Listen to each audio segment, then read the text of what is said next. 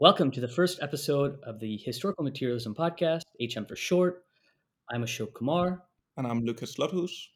What we're trying to do with this podcast is a kind of long form, deep dive analysis into a particular area of Marxist thinking based around the Historical Materialism Journal. The idea is to go beyond sort of bite sized explainers and take as long as we need to do the task of introducing and demystifying a particular Marxist theory and debate, but also try to get into the kind of granular detail of a specific intervention by sitting down with contributors and critics in the latest HM journal. We'll also try and make the article or articles we discuss open access. And we'll be doing at least one podcast for every new issue of the journal, which is quarterly. For our introductory podcast, our guests include three journal editorial board members, alongside one of the contributors to the Political Marxism Symposium in issue 29.3, which is what we're looking at today. So, would you guys like to introduce yourselves? I'm Rob Knox, and I'm a member of the HM editorial boards. Hi, I'm Maya Powell, and I'm also a member of the editorial board and set up, the symposium. Hi, I'm Svenja Bromberg, and I'm also a member of the editorial board of HM. Hi, I'm Javier Moreno Zacares, and I contributed to the symposium. Thanks. Since some listeners might not know what historical materialism, the institution, is, Svenja, can you give us a little bit of a history of HM, what it is, what it does? Yeah, it's a difficult task. It's become a big, big project over the years. For many of the listeners, probably I don't even need to introduce HM. They've probably interacted with it in one or another ways. I'm myself a rather recent member of the editorial board, but I'll try my best. And if Rob or Maya want to add something, please do. So I think HM is firstly, but by no means only, an academic journal. It started in 1997 and is now published 4 times a year in print and online through Brill. And incidentally, I was looking back at the first issue, and actually Alan Meixenswood Wood and Benno Teschke were both published in the very first issue. So our conversation today goes back in a way to the roots of the journal. The journal has an editorial board with currently 19 members, as well as a corresponding editorial board with far more. And as an academic journal, I would say it's quite a special place because we have monthly, sometimes heated intellectual and political debates about all the issues. And so these debates are really the core work that we do at the journal. But again, HM is more than the journal. I, for example, was introduced to HM, I think, firstly through the London conference, meeting our kind of HM community there. There's a yearly London conference. There are now yearly or regular conferences around the globe, and that is part of the work of HM. Then there's a book series that is published by Brill and Haymarket, where the book series publishes new scholarship as well as classical or important translations into English of key Marxist scholarship. And finally, there's a website with a lively blog. There are global event announcements. So in general, the website is also a kind of place for Marxist debate.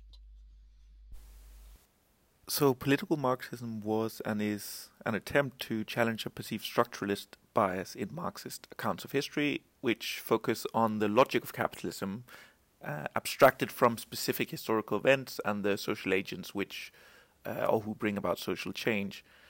So, political Marxism focuses on the historical break that led to the transition from feudalism to capitalism, explaining how this transition happened in England first without taking place in other countries with a similar set of structural conditions.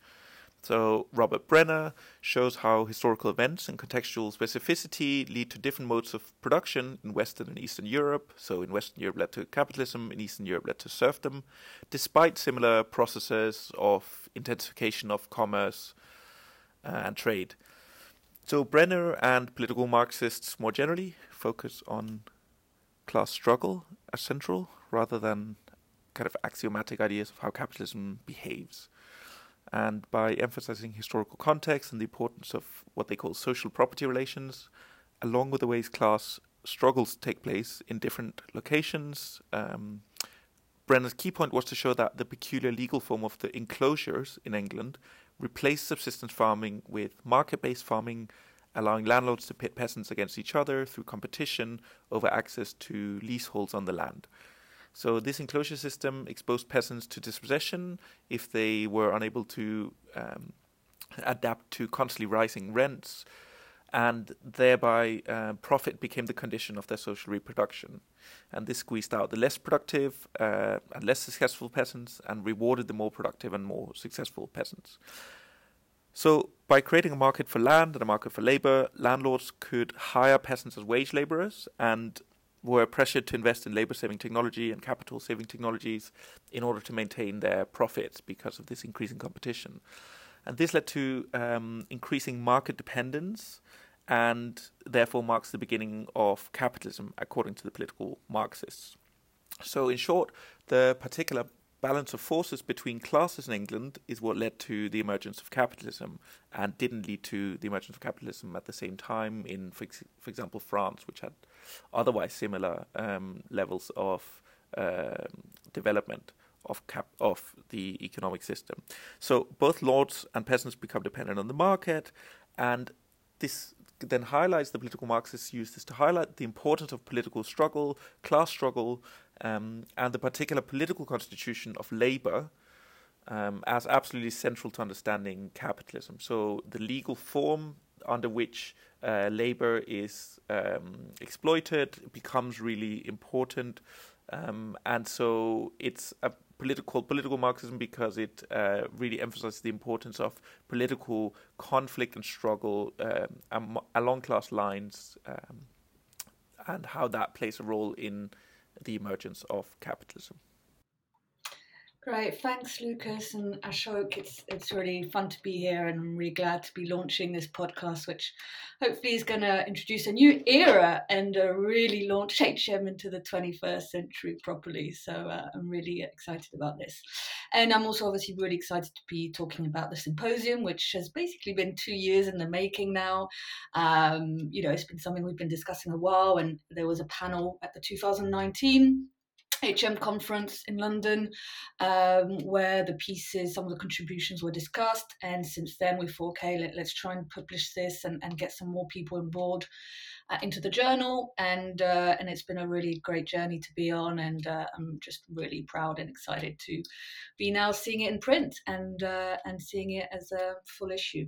So yeah, I'm going to try and basically give a 101 intro on what is political Marxism and how it tackles some of the key questions that I guess some of our listeners will be interested in, and the kind of stuff that we try and promote through our work.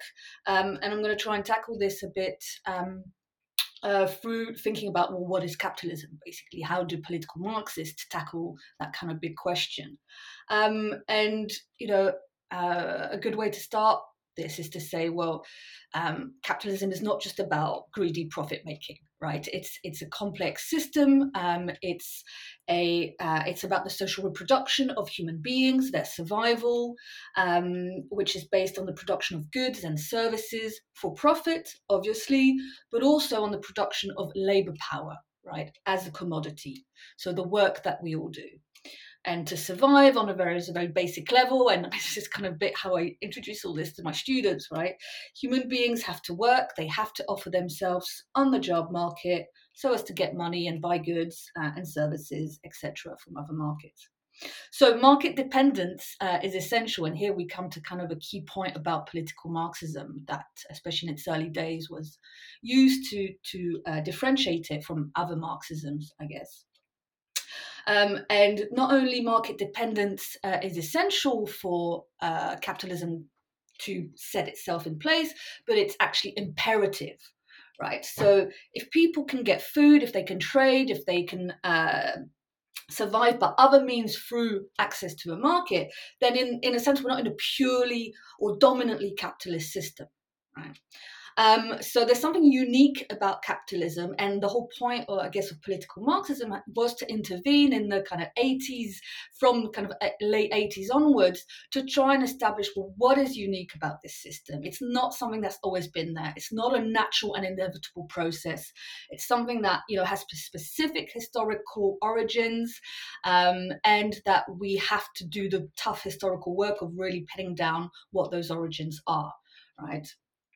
So that unique system requires a dispossession of peoples from their common means of survival, their separation from their means of production, right, which is what Marx obviously started from, but more specifically, what political Marxists will then try and look at is the specific political and economic processes through which that dispossession occurred, right? So Robert Brenner and Alan Wood kind of been associated as the founders of political Marxism. It's not a label they chose. They actually didn't really like it, but it was given to them by an opponent in the debates they were having at the time, Guy Bois, and it stuck, and it's kind of, for better or worse, with us. So, obviously there are many other things we could say about what is capitalism and its origins. I'm not going to go into a kind of really long history about that, and maybe we can come back to some of these elements later on in our discussion. But I guess what's important for political Marxists is to not assume that this system is a given, that it's fixed, and that it just drops out of the sky. It's a contested process. It's a process that's politically constituted and contested. And we need to think about what it is and to explain it in relation to what they saw as very problematic fallacies or movements in the Marxism of the post World War II period. So the issues of economic determinism and issues of structuralism. Right, so two big debates that political Marxism kind of sets itself up as trying to get rid of in the 80s. And so these two issues of structuralism and economic determinism led Robert Brenner, but also Alan Wood, more theoretically, to kind of lay out a different approach that use different concepts to some extent. We'll talk about social relations of production, for example, social property relations, as opposed to social relations of production, as a key political Marxist concept.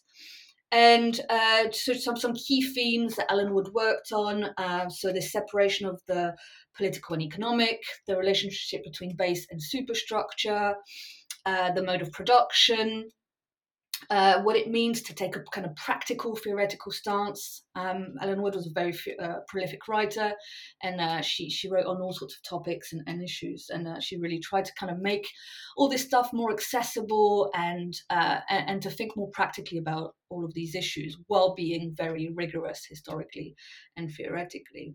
So there's an aim in political Marxism to come back to history, to come back to specificity, to locate the origins of capitalism in a particular context, and to basically focus on social property relations as an ensemble of social relations, right, as a whole, and not just as this political economic relationship.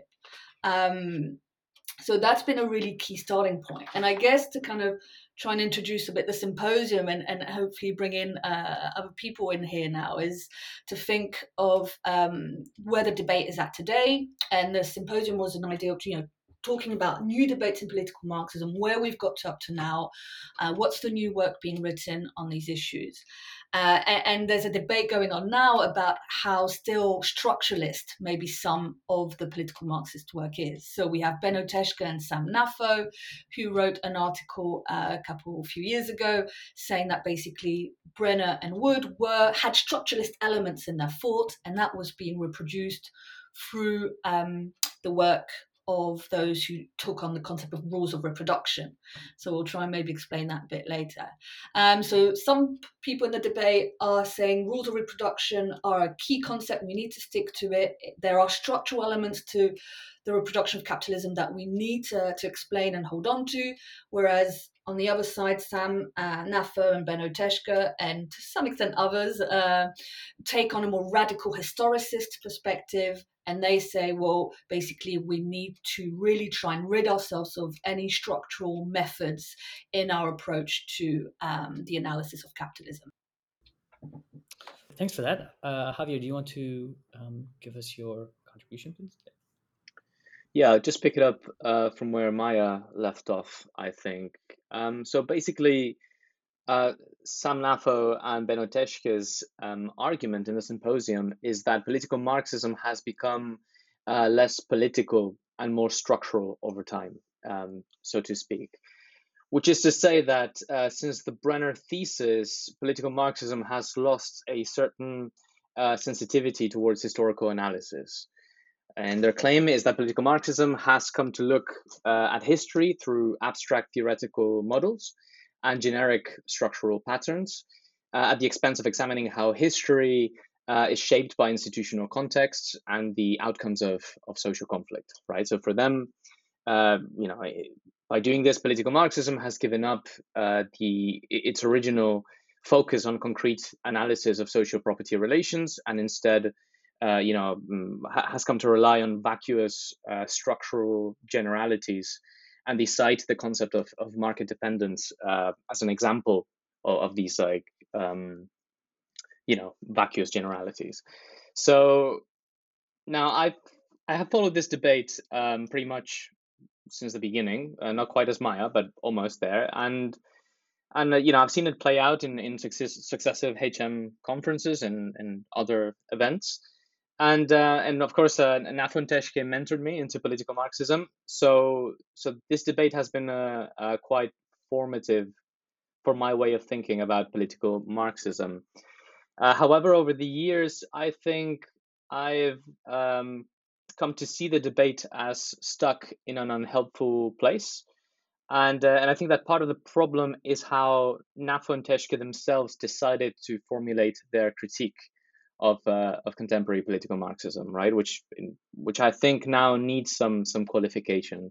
So basically, this is what I try to do with my article in the symposium, to sort of try to reformulate the terms of the debate and sort of frame the discussion slightly differently in ways that I think are more productive. So my contribution basically makes 3 points. The first point is that I agree that there is an epistemic divide in political Marxism, but that it is not. I think it's not as extreme as Nafo and Teshke make it out to be. Right. I also think it's not about the tired question of structure and agency, which is how they frame it, but rather it is about historical method. Right. So I think that the question that they're really raising is about how we should approach and theorize historical patterns without falling into some sort of ahistorical determinism, right? So for me, the divide within political Marxism is then not so much between structuralism and historicism, but between two different kinds of historicism. I think that is a more accurate way of putting it. So what are these two kinds of historicism?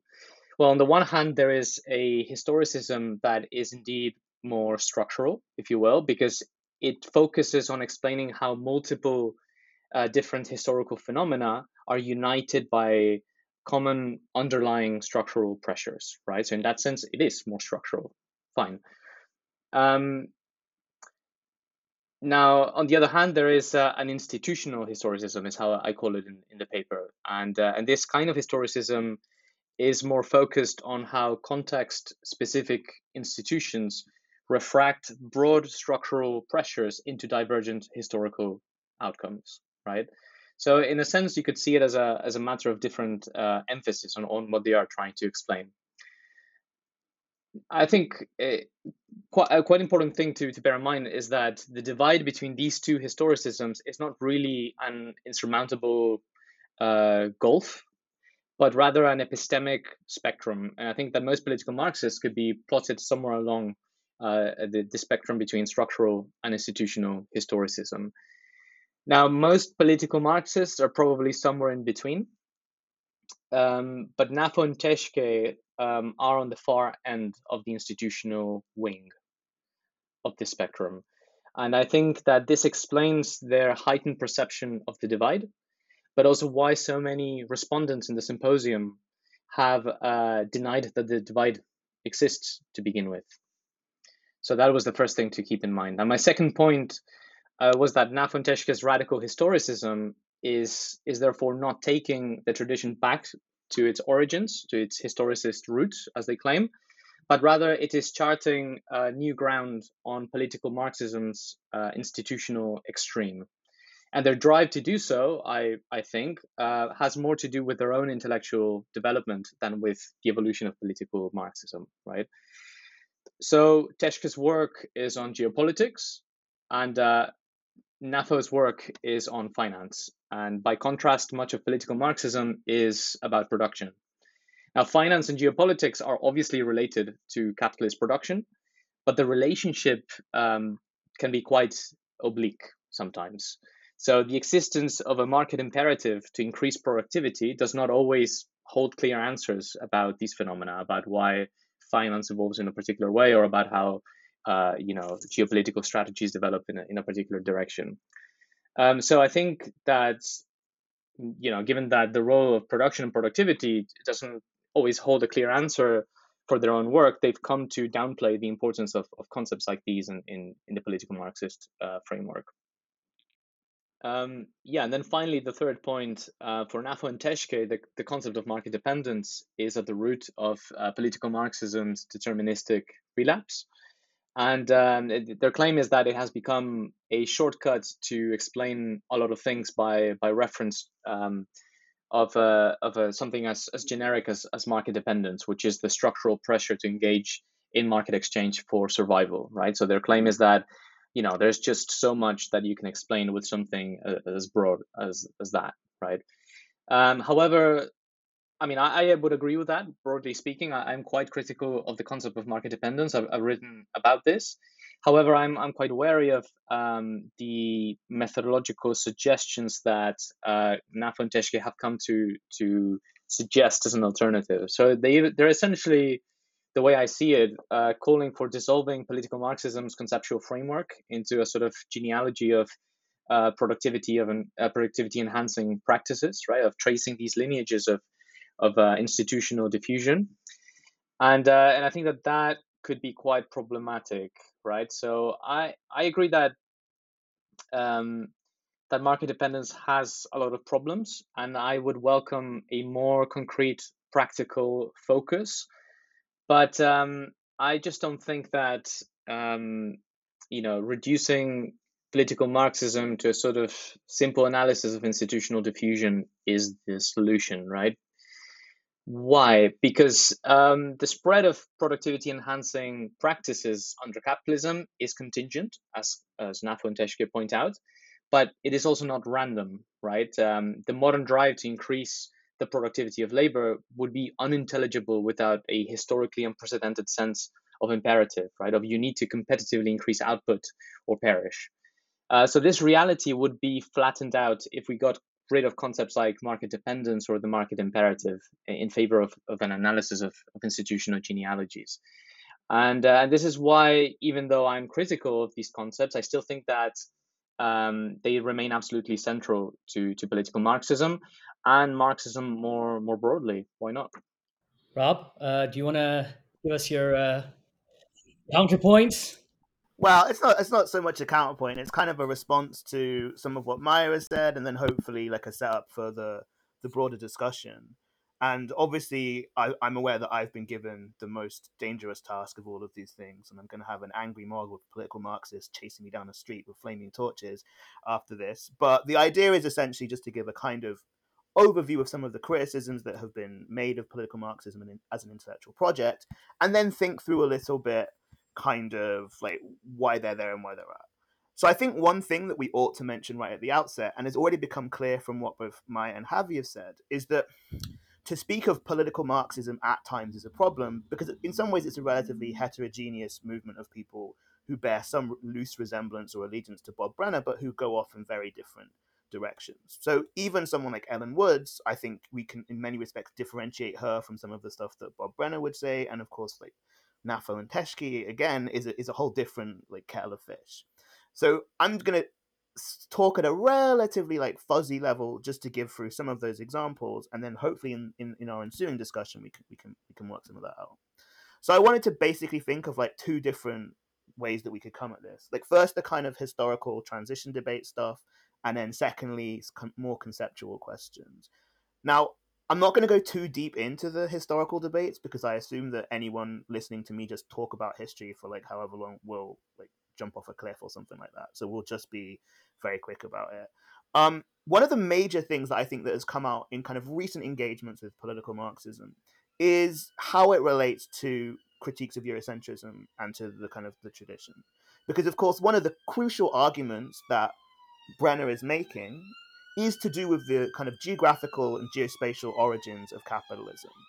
And it's important to say, right, that when we think back to Brenner, one thing he's doing is arguing with Dobb, but another big thing that he does right early on is argue very strongly with like Wallerstein and with Gunder Frank. And he wants to say, no, against you guys who have an expansive idea of like a capitalism which grows out of what he calls commercialization and therefore outside of Europe, he is insisting much more about social property relations inside, particularly of England.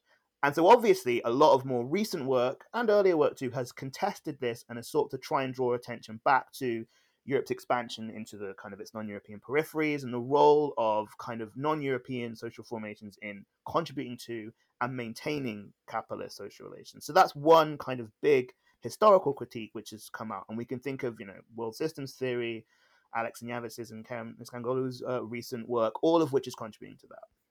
So a second kind of big thing that has come up very often is around this historical idea of market dependence. And obviously one of the core arguments that is made in the kind of political Marxist tradition is that this market dependence is crucial in explaining the transition of like peasants into workers, and something that a lot of people have argued, Neil Davidson argued it a lot, is this idea that actually that maybe overstates the case, and that actually many people involved in agrarian work, peasants or whatever, voluntarily chose to enter into market relations, not out of market dependence or out of kind of some dull economic compulsion, but because nobody wants to be a peasant.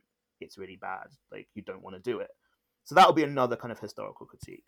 And then obviously there's a kind of blurring of the historical and conceptual critique, which is to do with to what degree does something like commercialization, merchants' capital, and how that works out in other social formations not contribute to a kind of capitalist thing.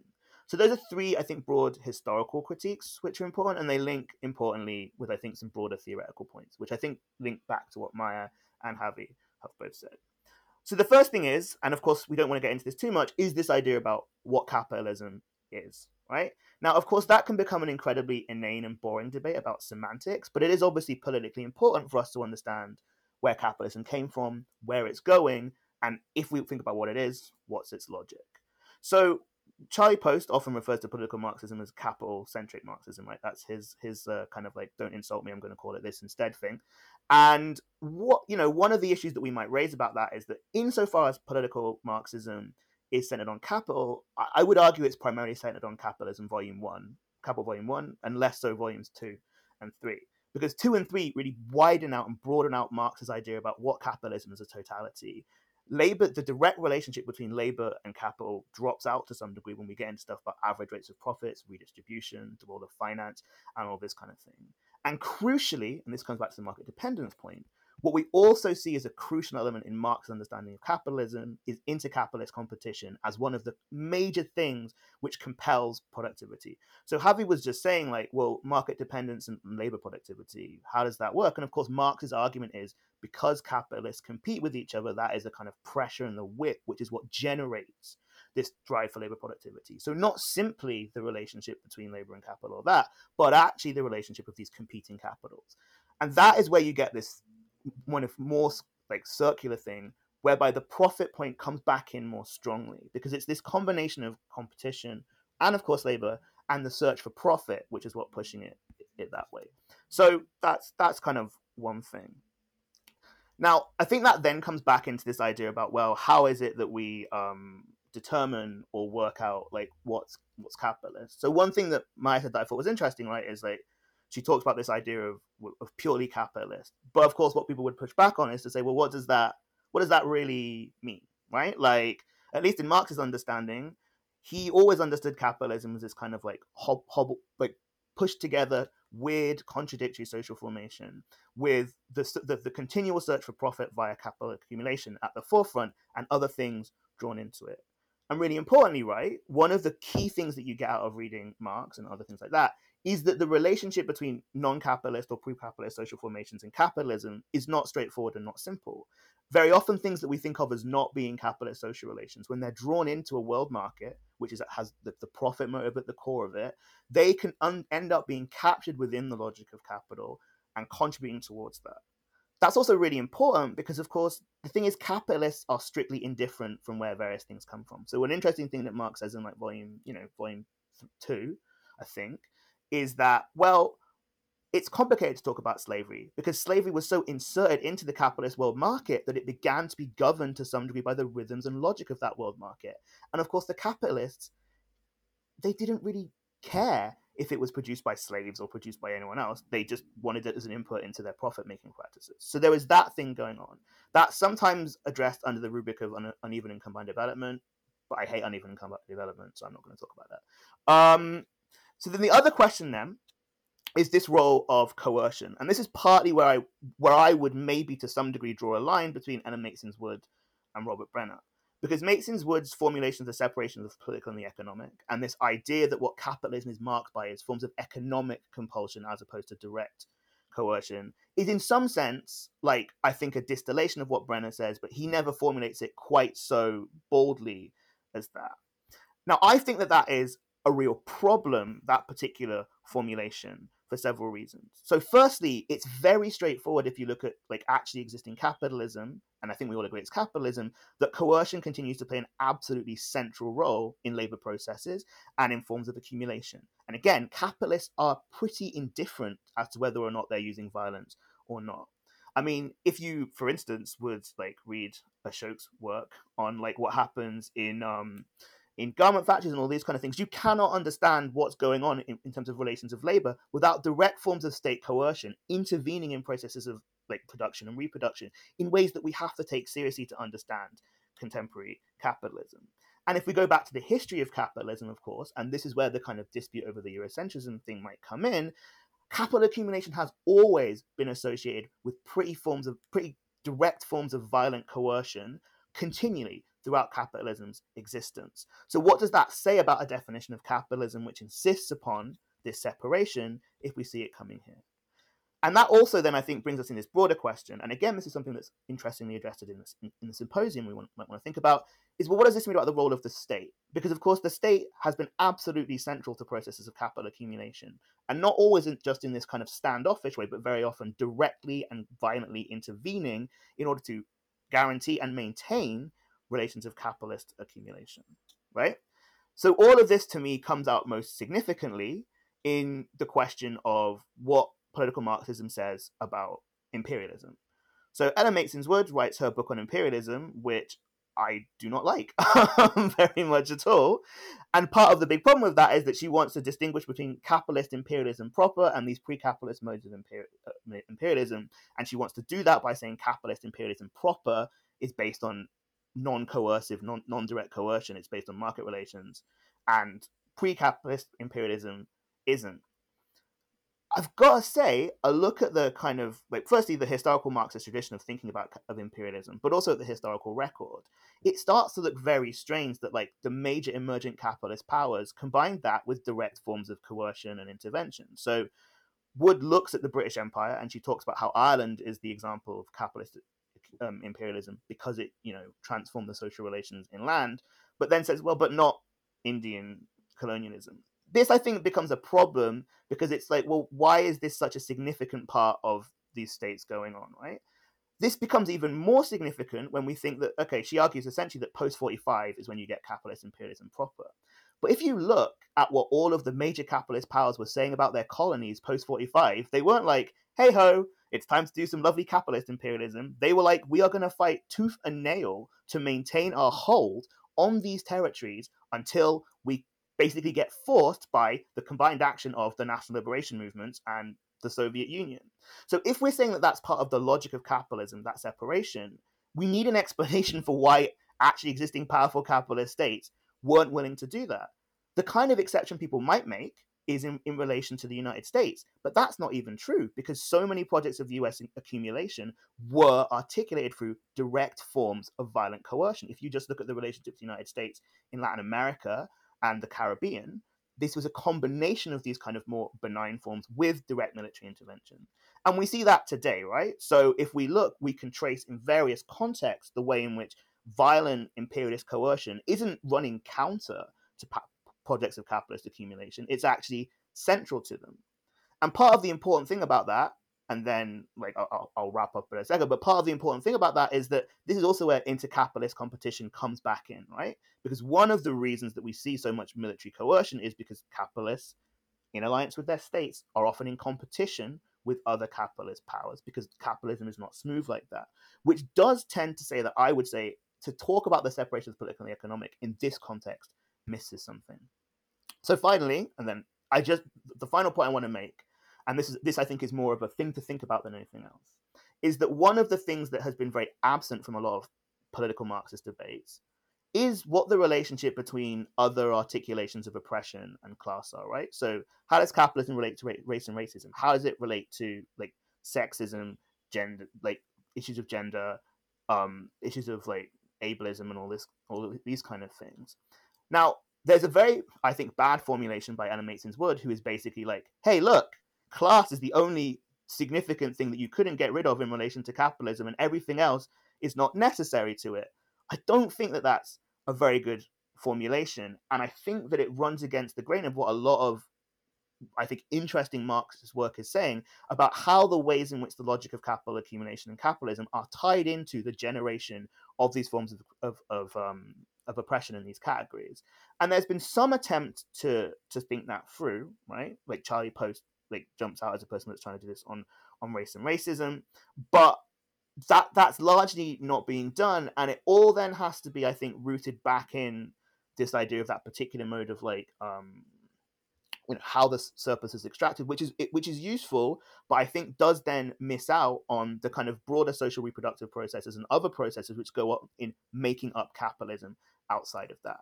So I think that would be then to me what some of the kind of core themes that I have seen and thought about in relation to these kind of critiques of political Marxism. And I think the symposium in some ways is actually going on to address those kind of questions too. And I think that's something that, is an important thing for us to talk about and think about. Great, thank you, Rob, for that. So we can start having a bit more of a kind of open general discussion now. So anyone feel free to chip in as well.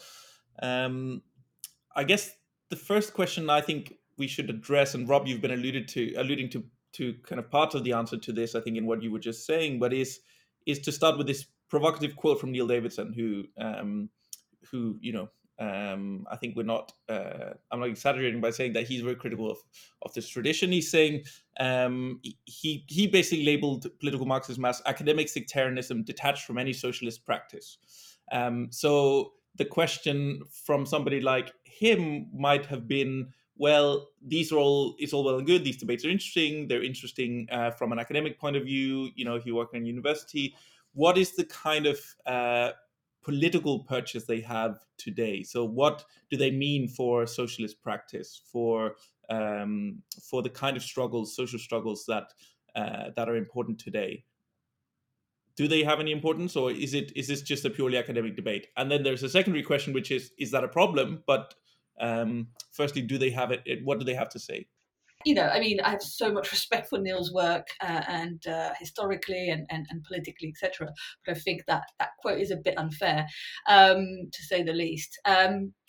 So I think there's a bit of tongue in cheek, and Neil was very close friends with people in political Marxism, and so it was one of these healthy debates, and this is something that we also try and raise a bit in the symposium, that we can disagree quite fundamentally on some of these semantic and what could be quite sectarian issues actually, but broadly we're on the same we're on the same team, right?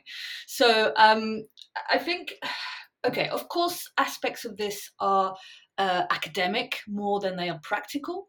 But why do I think political Marxism is still crucial for practical political questions? It's at its core, it tells us that capitalism is inherently um, uh, contingent in many ways, right? It is not an inevitable process. And I know that seems like a simple point, but it's a point that even among Marxists we have to repeat constantly, right? And this will relate back to issues that Rob was saying about Eurocentrism, but also trade and commerce, and a lot of the work today, which is not often not Marxist, on commodities, the specific retracing the history of modernity and of the last few hundred years through specific commodities, or looking at very specific processes across various empires, and there's been great work on this, but it's also been work that's been quite theoretically weak in actually telling us the specificities of what capitalism is. And there's something about being able to pinpoint specific mechanisms and the specific role of the state and various institutions, other than the kind of the usual suspects, in reproducing problematic mechanisms. And various forms of oppression, to also come back to some of the things that Rob was saying. So, on a very basic practical level, political Marxism says that, this is not a system that is everywhere. And in a way, it rejoins what Rob was saying about, that capitalism is constantly in flux, it's constantly contested. There are various processes inside capitalism that are not necessarily capitalist, and it englobes those processes. And we tend to have this very then homogeneous approach to it, which is problematic. And I think I read the work of political Marxists as trying to fight against that in many ways, and to not have this kind of idea that everything that is capitalist is necessarily therefore of the same source and agency. So there's something there about just accepting that capitalism is not going to stay, and let's hope anyway, and that transitions are happening on an everyday level to some extent, and that it is possible to be much more specific about them. So that's kind of taking the discussion more in the terms of the future, but I think it's there as well. There is that, to come back to what Javi was saying about methodology, right, and to move away a bit. I think a lot of what's in the symposium agrees with what Rob was saying, and a lot of the problems. The whole point is it's saying that the work of Ellen Wood and Robert Brenner was problematic in many ways. It was groundbreaking, but it also said a lot of problematic things. It simplified a lot of issues, especially kind of large scale analysis of imperialism. I mean, the book on empire is tiny, right, Rob? So it's there's so much we could pick out of that is problematic, and people have. So it's about moving away from that and taking the discussion on a methodological terrain, which allows us to bring in a much more rich array of analysis of how capitalism expanded in various locales and contexts. So yeah, but I'll come back on other specific points later, because there's so much of rich and interesting points to come back to here. All right. So, firstly, I think that there's not a straight line that you can ever trace between intellectual production and political action. If we look at the history of the Marxist tradition, things that you might not have thought would be important politically have turned out to be incredibly important politically. So I don't think that you can make a critique that goes in that way. Secondly, at the point in the kind of historical cycle of resistance in which we're in, at least in like, the advanced capitalist countries, that is basically what everyone is doing. No one is like Lenin producing theoretical work which is instantly informing revolutionary practice. Like, most people's political practice is far and away from the grand historical practices that we would think of the socialist and communist movements. And so I just think that to say that particularly about political Marxism is a bit weird when you could literally say about everyone who you're friends with, essentially.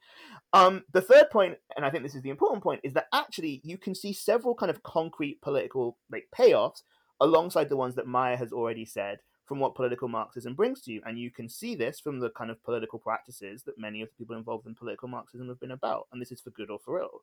So the first thing is, at least classically, people like Brenner and others have said, look, a core part of socialist politics, because of how we understand like social property relations, is a focus on the workplace as an agency and a site of struggle, because we understand that to be one of the core defining features of capitalism. And lots of people who are political Marxists are also people who are like, well, we need to recenter the workplace as a site of political action. The second thing is, again, very specifically, in terms of the critique of neo-Smithian Marxism that someone like Brenner was talking about, that was a direct political intervention. It was a direct political intervention against Gunther Frank and Immanuel Wallerstein, people who were literally formulating political positions and programs for the Third Worldist movement. So this was a direct political intervention with direct implications. I don't agree with those implications, but you can't deny that they are in fact political implications of the project. So alongside the kind of, I think, important things that Maya has identified, although I think you don't need to do political Marxism to think that capitalism is contingent, but I take that point, there are quite concrete political positions that come out of the intellectual positions taken. And finally, look, one of the important things about the Marxist tradition as opposed to a generic tradition in the workers' movement is the importance of being self-reflexive about the social relations in which you find themselves, because without revolutionary theory, there can be no revolutionary movement. So the simple project of seeking to understand capitalism, how it works, and what it does, always has the potential to be political and has always been a core part of a Marxist political program. And I don't think that you can write that off. Of course, the social location of people doing that work in universities makes us all depressed and sad, but that does not automatically undermine the possibility of the fact that understanding capitalism is important for any political action. Thanks, Rob. Javi, you've been itching to respond. To what extent does political Marxism inform political activity? I mean, I think as Rob, you yourself were pointing out, right? To what extent does, I don't know, value theory, Marxist, new reading, things like that, to what extent do they inform socialist strategy or something like that? I don't know. Can you do that? Like in a context in which it's not revolutionary, right? Like, to what extent do we have an expectation that Marxist theory should be directly informing revolutionary activity, right? I don't know if that's something it's a bit too much to ask for, perhaps in the context that we're living. I will say though that I don't know if broad Marxist theoretical traditions are supposed to have a direct link with practice. I think that in the case of political Marxism, the way I see it, right, everyone that I know that works within this tradition is involved in some form of political activity, but it sort of creates the space for people to use the theory in very different ways, right? Like, I know, there's obviously people from some of the main figures of political Marxism have been related to different strands of the Trotskyist movement, but then there's also like left communists that I know of. I know of anarchists that use political Marxism to inform their practices. So I think it's quite diverse. I wouldn't expect the narrative that political Marxism has of capitalism to sort of correlate directly with any specific political sect, if you will. But it is precisely for that reason that the accusation that political Marxism is sectarian, that I find that like sort of puzzling, right? Because I'm not really sure what is sectarian about political Marxism. Is it just that it disagrees with uneven and combined development? I mean, because that's just a disagreement. You know what I mean? Like, there's nothing comparable to a Marxist sect in that sense. So I just don't quite understand the criticism of sectarianism. I think when Neil Davidson made it, as Maya was pointing out, I think it was more of a tongue-in-cheek comment, and I don't think it really expanded much on it. So I wouldn't like focus too much on that. should I move on to conceptual issues or? Yep. Okay, so I think Rob has done an excellent job in lining up the main criticisms of political Marxism, and I think he's really hitting on some really crucial issues. However, political Marxists themselves have also been inquiring on these same issues, right?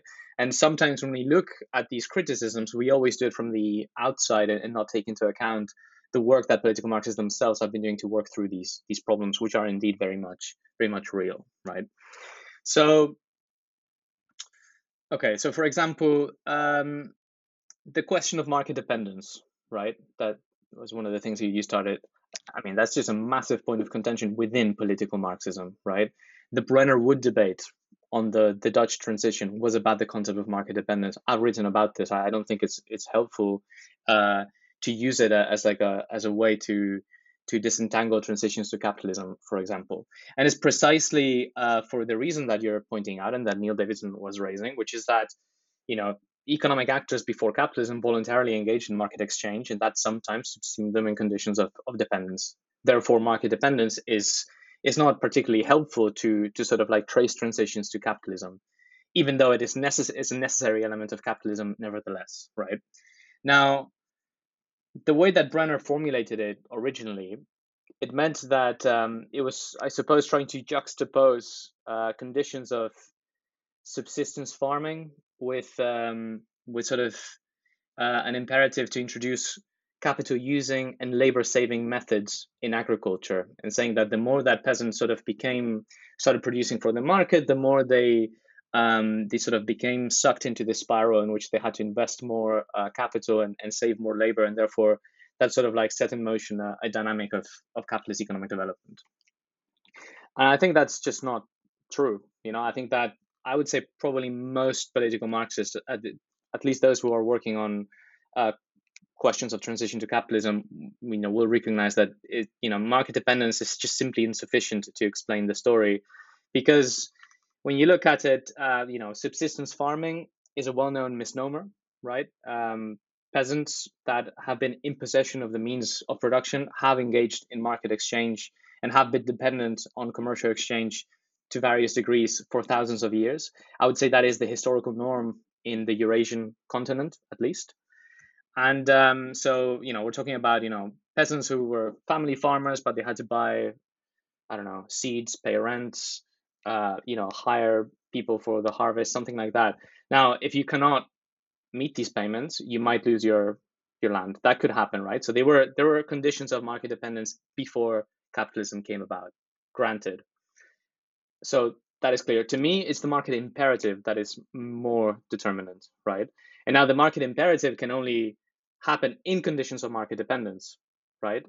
But it is the imperative, and it's the imperative to systematically increase the productivity of labor or be driven out of business, essentially. So it's that sort of like social standard of productivity that market competition imposes on the producer.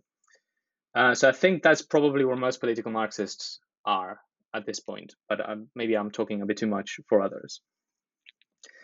There is the question about competition that you were raising as well. Well, I don't see that as a criticism of political Marxism, because that is precisely what political Marxism says, right? That is that it's not just a matter of relations of exploitation of capital and labor, a sort of like vertical relationship of capital exploiting labor. It is the imperative to compete on the market that drives the compulsion to increase productivity. And that has always been at the heart of political Marxism. So I don't just see that as a contradiction at all. In fact, Brenner calls this a horizontal relation, right? It's not just vertical class relations, it's horizontal class relations. And if anything, I think Brenner probably privileges the horizontal aspect even more than the vertical one. So just something to keep in mind. The idea that capitalism is made up of contradictory social formations with different modes of production, just an assemblage of different institutions unevenly, that they're held together haphazardly. To me, that is, I think political Marxism is better than other Marxist traditions at understanding that. So I would refute the idea that political Marxism just can't deal with these sort of contradictions. I mean, when you look at something like, for example, world systems theory, right? Sometimes it's really hard for people in that tradition to look at capitalism as anything less than a global totality, right? They tend to look at a social formation through the prism of geopolitical dynamics, but often without taking into account the domestic dynamics of that social formation, in detail, right? So to me, and often it gets really hard to sort of say things like, okay, well, maybe slavery was fundamental for the growth of British capitalism, but you can question whether slavery itself was operating according to a capitalist logic, right?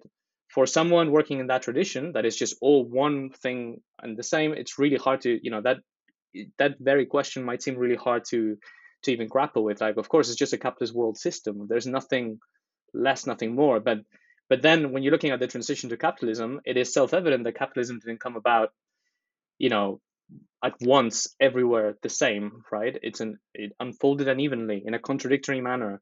It spread in different ways in different places. And that's something that political Marxism and its focus on social property relations tries to take seriously.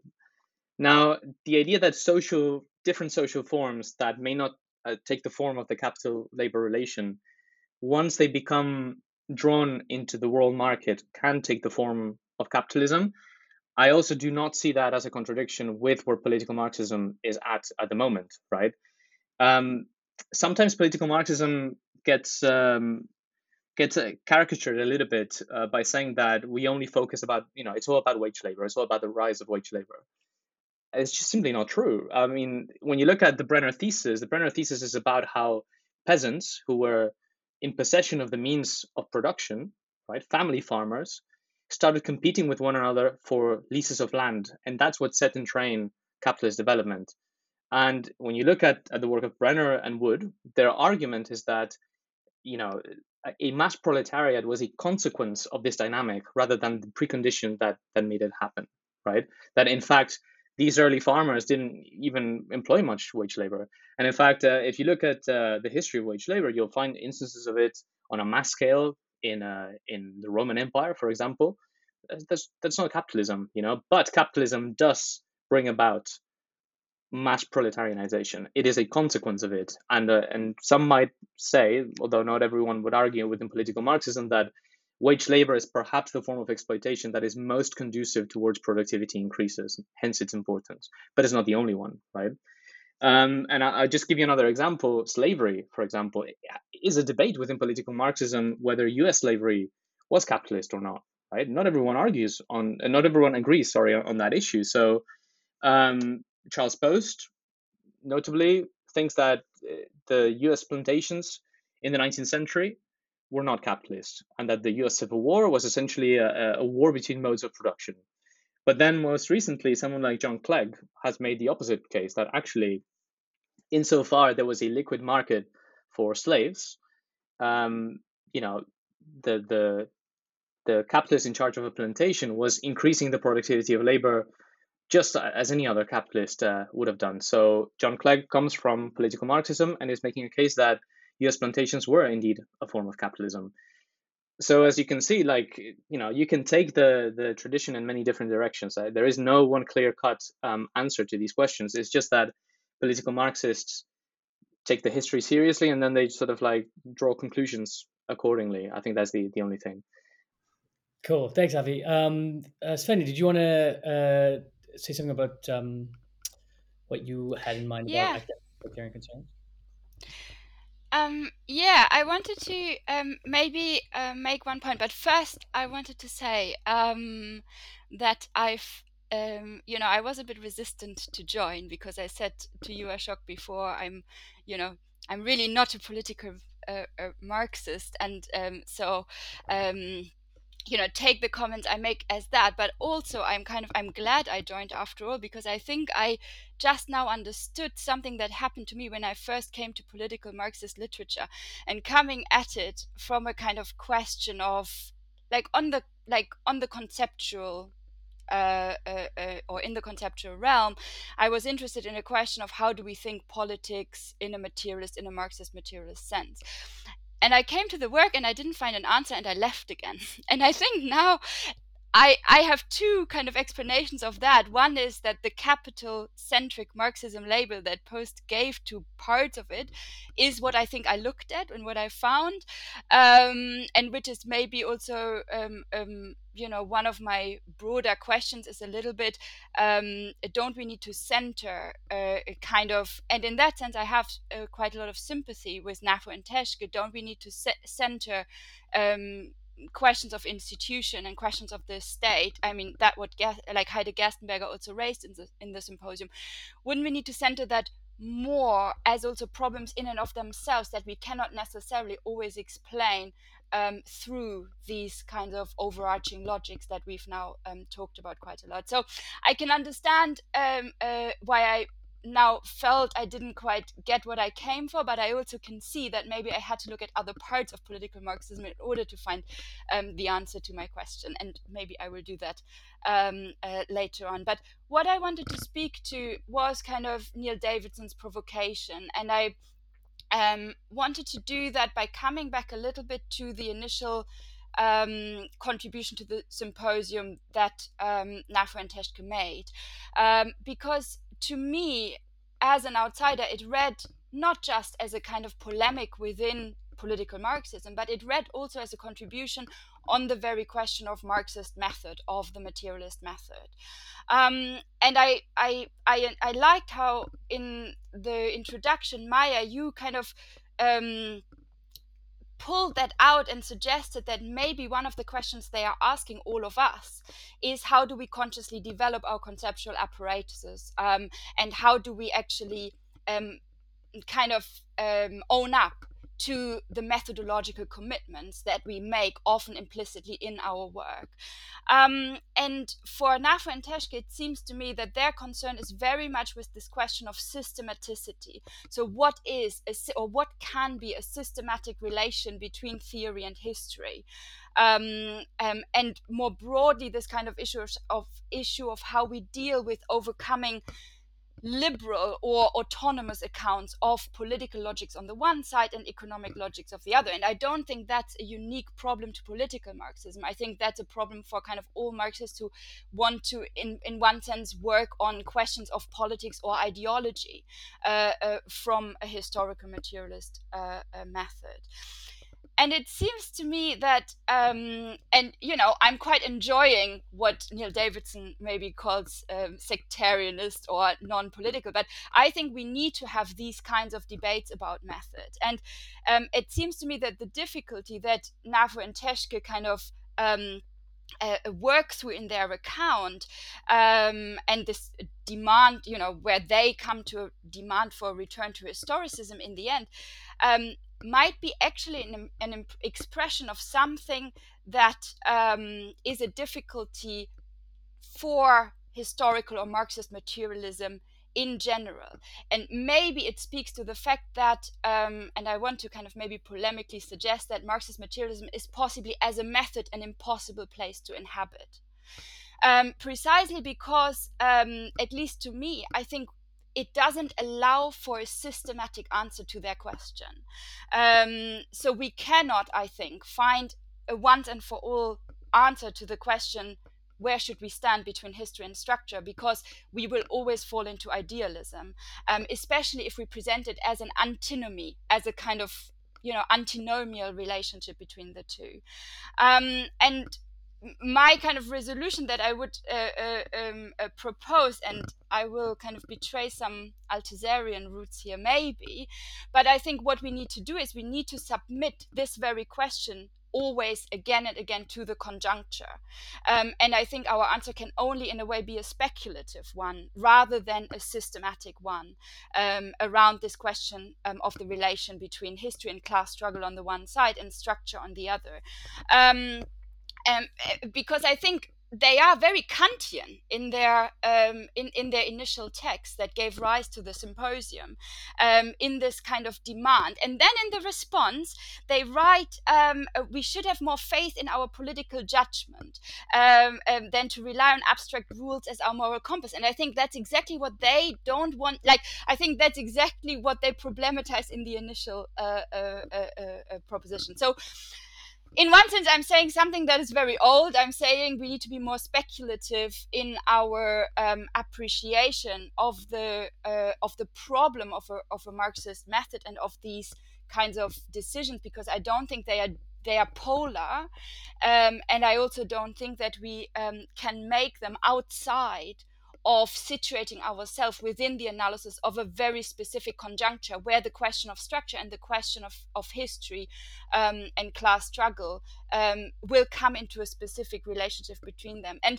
I will stop by just kind of raising something else that I found a really interesting question. And again, Maya, it's something you raised, and I don't know, you might have raised it in passing, but I found it really interesting. You said, is it maybe part of our capitalist reason to wanting to always hang on to a kind of, or to let ourselves be derailed into too much of a structuralist account of things?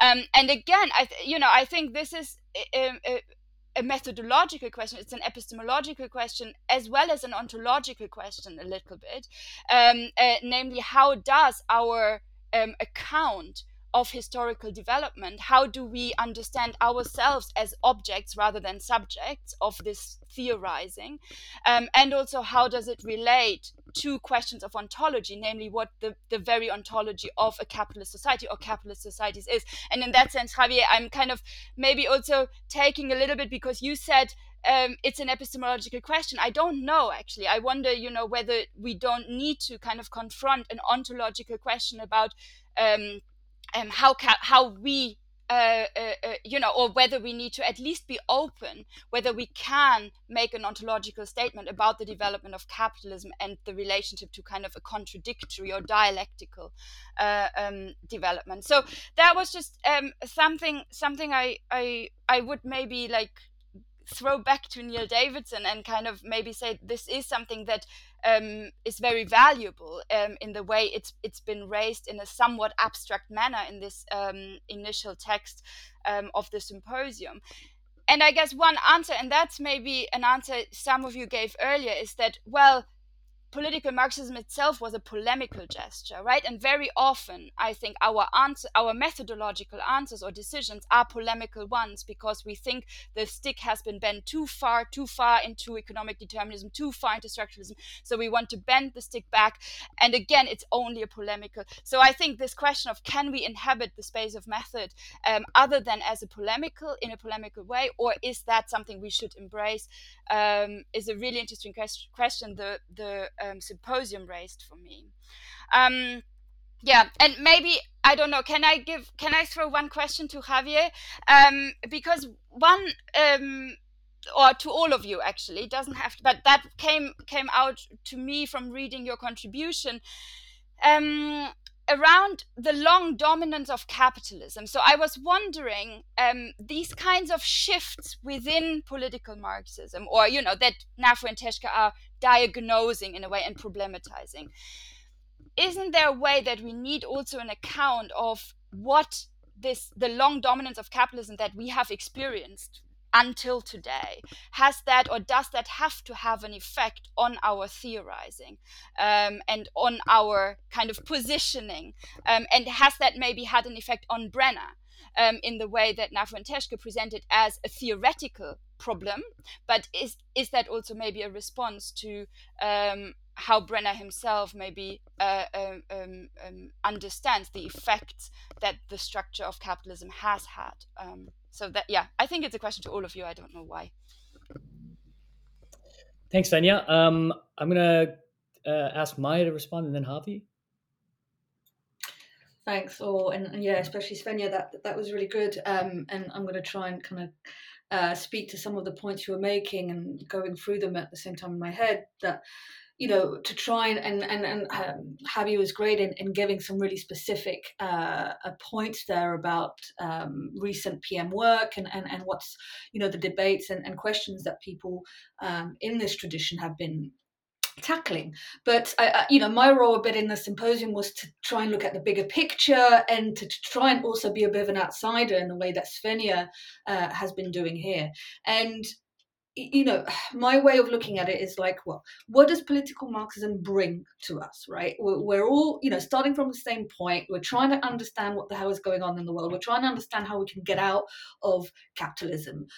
What does political Marxism bring me? It tells me it's that comparative work, a specific kind of comparative work, is really important to how we go about analyzing these things. And that's a methodological choice, right? And that any Marxist enterprise, any Marxist project, research project, is a question of choices, of compromises, right? And you're never going to get the whole picture. You're never going to be able to present everything that's going on, as much as it is the theory that tries to do that the most. And that's why we love it, right? We want this thing to explain everything. But the point is, that we're going to have to make some of these choices, and the choices that political Marxism, I guess, helped me make is focusing on specific aspects of the transition in specific contexts, specific aspects of what happened in England, which were really key to understand what was not happening in other contexts, right? So Brenner wrote his thesis in relation to other parts of Western Europe and Eastern Europe as well, right? Why were lords in France, in Eastern Europe, not responding the same way as they were in England? And that's the key question, right? What was specific to England for these specific things to happen there differently to where they happened anywhere else, right? So what we need to do today is do something similar. And if you look at all the work that's happening on commercial capitalism, for example, right? Jairus Bernardi's work, and that is, a kind of stark contrast to, I guess, some of the political Marxist arguments, and this idea that some of which Rob was raising about trade and commercialization, and this focus on circulation, right? And that capitalism emerged in loads of different places and loads of different pockets because wage labor did exist in other contexts before it existed in England, of course, right? They were putting out systems, there were manufacturers, there were, small kind of bosses that were working in ways that were forcing producers in specific ways. However, those were not generalized, right? And if we take a view of capitalism that focuses on just these various little instances everywhere, we have a very different picture. And that, if you want to do that, that's fine. That's a choice. But you have to be honest about what then consequences those methodological choices have for the way in which you analyze history on a larger scale.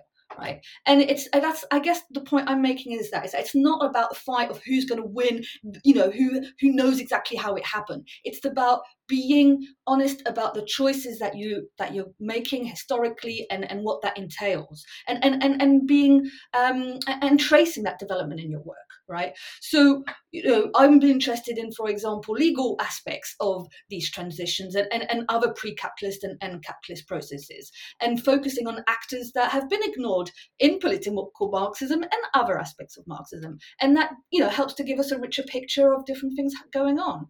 So that's a bit links a little bit back to what I think Svenja was saying about method, about needing to do more work. So coming back to the interesting work by Bernardi, Lale Khalili, Adam Hanier today, looking at logistics, looking at maritime factors, work by Collas and Campling that's just come out on capitalism and the sea. All this stuff needs to be discussed, compared, contrasted to the stuff that's coming out with political Marxism. These are not separate traditions, right? We do need to work together and do more comparative work of how these things compare, and that's what I would like the future to look like, and to think of all these different aspects of circulation and production and why we've been separating them, and how empirically I think we agree on many points. That's the joke of it, right? And Collas and Campling make that point to some extent, that this juncture is much more analytical than empirical, and our work is to kind of go back to the empirical links there between these different histories of capitalism. The other point I just want to make that links back to Svenja's commentary is on subjectivity.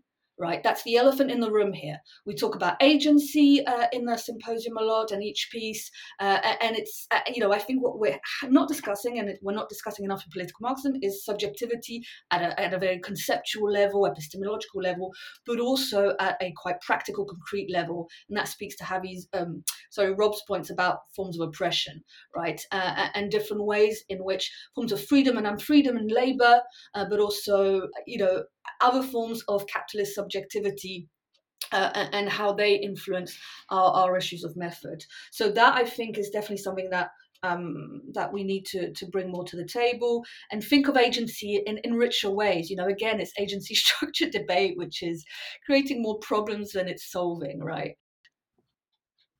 Javi, do you want to respond to what Svenja said? Thanks, Maya.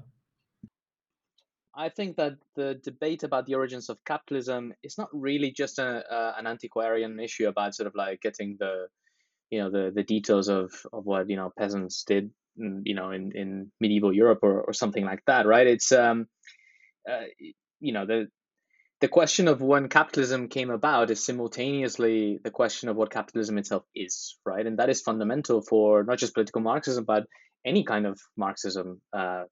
So the truth is that many people within and without Marxism, they take what capitalism is for granted, right? They think it means money, it means trade, it means markets, it means greed, maybe, and they reduce it to these things which have existed long before capitalism, right? And now, if you're a Marxist, I think you need to take seriously Marx's principle that capitalism is a historically specific society, that it has a specific origin, and therefore it potentially has an end as well, right? If you cannot locate where capitalism began, or are not interested in that question, or if you cannot distinguish capitalism from non-capitalism, you're essentially surrendering that issue, right? And you kind of end up defaulting in a sort of view of capitalism that is quite transhistorical, and eventually you've become subsumed into liberal historiography. I'm sorry, right? Because if capitalism is essentially an extension of trade, of age-old practices, then why start in 1492, for example, which would be the Brenner's critique of Wallerstein, right? The Spanish Empire had a massive head start from England when it comes to plunder, when it comes to genocide, when it comes to like just stealing all this stuff and establishing a global commercial empire. Yet was Spain like the sort of cutting edge of economic modernization? I mean, when you look at peasant productivity in Spain in 1910, it was the same it was in the late Roman Empire, right? You can't really sort of make these claims and then sort of not follow through with the logical conclusion. And I think this speaks to Maya's argument about making choices. I think that if you just shrug off the question and you default to the idea that capitalism is about money and markets and trade, like Wallerstein does, or like Banaji, I think, does as well, at some point you will find yourself locating the origin of capitalism further back in time. And this is something that I see in Banaji's work, for example. Initially, I don't think he would have done this, but in his latest book, he takes it further back and back. Now the Islamic societies of the Middle Ages were capitalist. And he talks about in other stuff I've read about Roman capitalism, for example. And I don't know why stop there, right? Like Max Weber saw the origin of capitalism in Babylon, literal Babylon, not the metaphoric Babylon. But I just don't think that sort of dissolves the historical specificity of capitalism into any form of sedentary society that has some form of trade, right? And Gunther Frank himself took this to the logical conclusion. He said that the modern world system was 4,000 or 5,000 years old, right? If that is capitalism, it becomes really hard to imagine how to escape it or to overthrow it, right? Because it's essentially the same thing as urban sedentary civilization. So that speaks to the choices. Now, I do think that it's not just a conceptual choice. It's also about explaining modern economic development, right? So when we look at the increases in the productivity of labor that we have witnessed in the last 2 centuries, they are completely historically unprecedented, right? They have changed almost everything that we know about human society. We've gone from peasant societies to proletarian societies with mass urbanization, with mass commercialization, and you can't just flatten that out. And if you choose to see capitalism as purely an extension of trade, that is what happens, essentially. Thanks, Javi. I'm going to ask Rob to respond, but I just wanted to say on Rob's original contribution, Uh, some of the things that you highlighted were around Wood's intervention in around imperialism, capitalist imperialism. But I think that and then you also made reference to sort of uneven combined development, and also like Alex Anivas's work and his intervention. But Anivas doesn't actually to me isn't really a direct assault on Brenner's thesis on transition. He's actually just, in lots of ways, expanding the scope of it. He's saying, okay, well, what are the global contributing factors to, say, demographic decline or any number of different commercial opportunities and so on and so forth. So in some ways, it's like trying to build estuaries to Brenner's original thesis. And so in some ways, it's not necessarily a kind of intervention in the way that I think that would undermine that thesis. If anything, it's sort of global, like historicizing it, but also expanding it more geographically. And on top of that, when you make the question about a Woods intervention later on around imperialism, is it to say, and I'm curious, I guess this is for everyone, but specifically Rob, is it to say that Brenner's original intervention inevitably leads to Wood's conclusions around imperialism, or is it interpretive? Is it that this is? I mean, it is the case that lots of people who are supporters of political Marxism do sort of vacillate around that question of imperialism and have similar takes on it. But I wanted to hear what you had to say about that.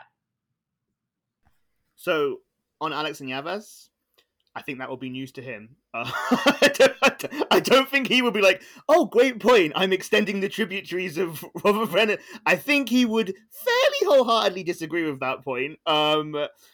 We can say what that means or not.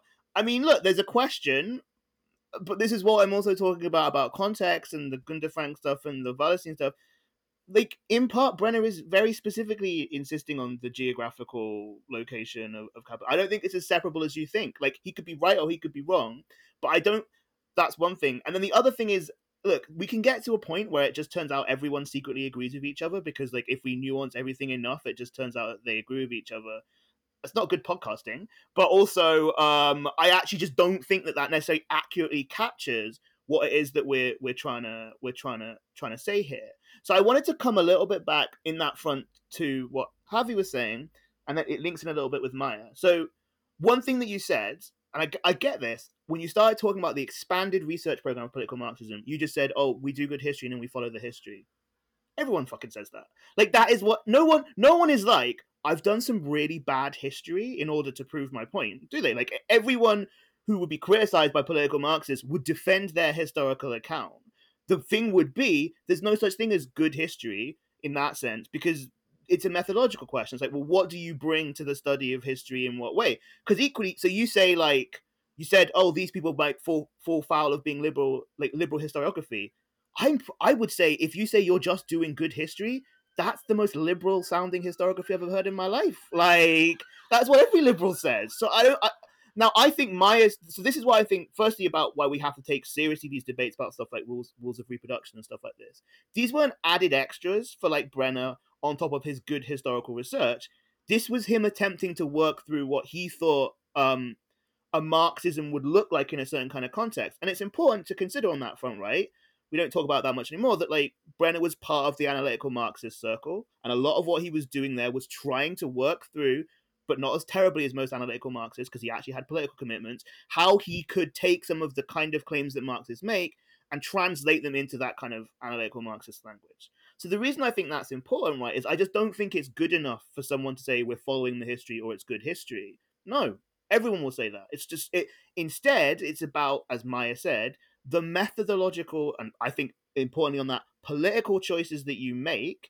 And this is what is, I think, the distinctive thing about Marxism, and what I would think of as the Marxist method, is the move from the abstract to the concrete and then back again, right? Where Marx builds up a unity of a number of historical determinations in such a way as to formulate a set of abstract conceptions of capitalism and then brings them back down to earth in that way. That, to me, is what we can think of as, like, a distinctively Marxist method, right? And the way that Marx does his kind of intellectual production. And so I think and in that sense, I don't disagree, but almost what I'm hearing from you is, I'm like, well, what does it even mean to talk about political Marxism then? If you can essentially depart from, like, what I would have understood, and a lot of people would have understood as, like, the central analytical insights of the political Marxist tradition, at what point? And in which case, that honestly, that's not a problem. Like that's fine. But that then comes into what we're getting into, right? Where it's like, well, what do we mean by what, and what do we mean by what? This, by the way, I guess is one of my, and this comes back to my this is my particular take on the Nafo and Teshki thing. One of my questions always with the kind of work that they're doing that's agent centered is, and I don't mean this in a sectarian way, I just mean it's a genuine question, like, what is at stake in you calling this Marxist anymore? Like, I don't quite. I've always had I've always been like, okay, if we're talking about a contingent agent centered, I'm not going to say agential, like account of the ways in which there are these contingent developments and this kind of stuff. I'm like, you don't you don't have to call it Marxism. Like it feels quite distant from like what a lot of the Marxist tradition says. So I mean, the other thing then is like I think coming back into this then is like, what are in a sense the politics of demarcating a tradition, and what are the sense of naming a tradition, and what does that mean? And then just on what Ashok said about imperialism, I don't know, man. Like it's hard to see what's an ineluctable development from anything else, right? But obviously, there is a definite part of the Marxist tradition which encloses imperialist relations as intrinsic to capitalist social relations and intrinsic to the survival of capitalist social relations in a way which, at least the way that some of Brenner's work goes, it seems inimical. I'm not saying it definitely is, because it's not necessarily definitely that, but it is to say, like, the wood thing is at least a possible derivation from the assumptions of Brenner. And also, in part, with all of this stuff, I think it's important for us to say in any of this, like, I don't think the stakes are about saying like whose fault is it. That's not what's interesting. The stakes are like what is yielded analytically, and what does that tell us about like the world. And that, I guess, then this is my last point, just in relation to something that Maya said. I think, look, the important thing is like, you know, we need that balance of necessity and contingency, because the whole thing, as I understand it, about one of the huge contributions that Marx makes to the socialist movement in general is to say, no, this isn't just about you deciding that you can change this and then like there's going to be red lemonade in the seas. It's like capitalism has a logic, it has an internal logic, like, and you need to understand that logic to know where capitalism is weak and where it is strong. And your political action needs to not just be like random, but to have an understanding of where an intervention might go. So if we don't have some understanding of necessity, or I would like say like the logic of how capitalism works, we lose our map of where we're politically effective. Great, thank you, Rob. So before we end, we could just do a final round. If anyone wants to say a few final words, either on the symposium or on some of the questions raised, anything that hasn't been addressed. Yeah, okay, I'll go first. Thanks, Rob and Javi as well here. Okay, what I want to respond to very briefly to close off is one maybe idea for how to kind of speak to what Rob is saying. Let's not just fall into this bland neutral we all agree at the end of the day type scenario. Obviously I don't want to kind of fall into that. So okay, so specifically about the rules of reproduction. Post and La France and those who kind of follow that line, so Smollett and Evans, believe in the rules of reproduction because, and then Post puts it quite well, and I think he got this from Brenner, you've got to be able to distinguish between changes of a system and changes within a system. Okay. And that, that's a really neat way to try and say, okay, yeah, everything is agency-led, and obviously political Marxism is about agency primarily, but nevertheless, some, capitalism is so specific that we need to know, what gets reproduced, what are these rules, what are the changes of system that we need to look out for, right? And I would say, my position on this will be, well, let's think of it maybe in terms of expansion and origin. And when we look at the origin of capitalism, those rules, those setups, that methodology is going to be different to then if we think about expansion. And a lot of the work today that we've been talking about in terms of trade and circulation is about expansion. It's not necessarily about origin. And those two things get conflated. And I think if we are better at distinguishing whether we're talking about the expansion of capitalism or specific locales and changes within, then we'll be better set up. Also, it depends, if we're talking pre-capitalism, it's so complex, the various juridical, political, religious, cultural relations that are going on there, that we have to have different ways of looking at it than we do now. Today we have different challenges, right? It's not simpler today, but they're different. So that was just that. But the other very quick point is about just mentioning Pedro Segaldo's work in a symposium and Jessica Evans' work, which really try and push forward the boundaries here in terms of thinking of settler colonialism, of different forms of labour, migrant labour, different forms of indentured labour, how that complicates the stories of origin and expansion in different contexts.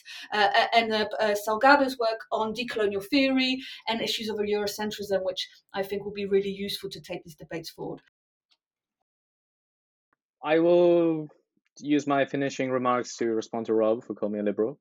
So I just want to clarify a number of things. So I am not saying that it's just about getting the history right. All I do is good history, man. And just like, I'm obviously not saying that. So I just want to leave that out clear, right?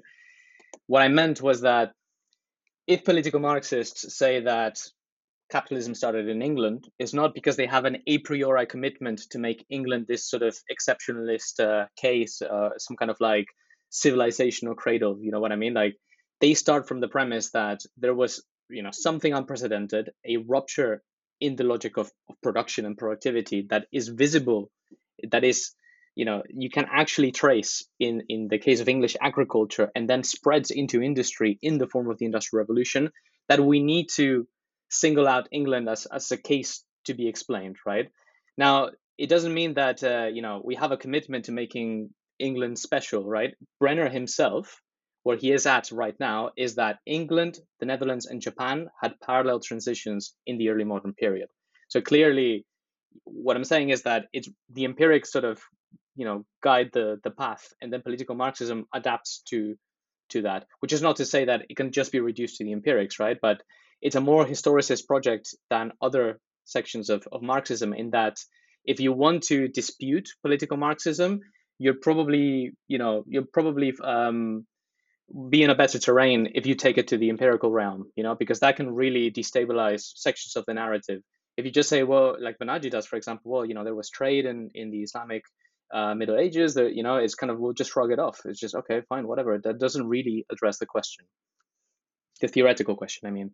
And the same thing could be said about, the exclusion of, I don't know, the colonialism in the emergence of capitalism, right? Like it's not just because like political Marxists want to exclude the experience of non-European peoples. It's because there were many European powers that were engaged in colonialism in different forms of imperialism, and they produced divergent outcomes, right? I'll go back to the Spanish case. You see what I mean? Like how, if colonialism is a sufficient cause to explain the rise of capitalism, why did Spain not become the first capitalist or industrial capitalist nation? Or, you could argue the same thing about France, although I know that people feel differently about the French case. So and having said that, I don't think that the case, the role of colonialism and empire is inimical to the Brenner thesis. I really don't think that's the case. So I'll just clarify one thing about political Marxism, which is that it is evident that English capitalism emerged in the context of a larger trading system and would have not emerged without it. So I'll just say that, and you can quote me on that, because I'm not actually saying this. This is Ellen Wood in The Origin of Capitalism, textual line. I have it written down here, prepared from my notes. So it is evident that we are aware of that. No one in political Marxism is saying that trade did not matter, commercial systems, colonialism, plunder. No one is saying that. It's just a matter of it being insufficient to explain a historical rupture. You see what I mean? So that's really the issue here. Now, you might say, well, saying that that colonialism contributed to the growth of English capitalism is insufficient. because colonial slavery was also a form of capitalism. Well, I mean, you can say that, right? But that Eric Williams, who was within the dependency tradition, agreed with that statement. That he would have said that plantation slavery in the Caribbean was fundamental to the story of English capitalism in the metropole, but nevertheless, that form of slavery cannot be really seen as capitalist per se. So in that sense, the idea that some of the arguments of the dependency tradition and the Brenner thesis are inimical is not. I would dispute that. I really don't think that's the case. It's a bit of a caricature, it seems to me. And also, I'm not a liberal. All right, Rob, do you want to give us the last bits? I didn't call you a liberal. I said that's a thing that liberals say. I just needed you to clarify. I like whatever. You're not a liberal. Like it's just the statement. I'm just following the history. Is a liberal statement par excellence. That's all I mean. Great. So on that note, I think we can say thank you to, well, first of all, to the listeners. Hopefully, you enjoyed this first historical materialism podcast and learned something about political Marxism. Thanks very much to our guests, to Maya, to Rob, to Svenja, and to Javier for their excellent contributions and insights. And so subscribe to the podcast, read the articles on the website, subscribe to the HM Journal, and follow us on Twitter. And if you want to have any questions, you can slide into our DMs at histmat on Twitter. Our next journal, 29.4, is out in December, and so we'll speak to you then.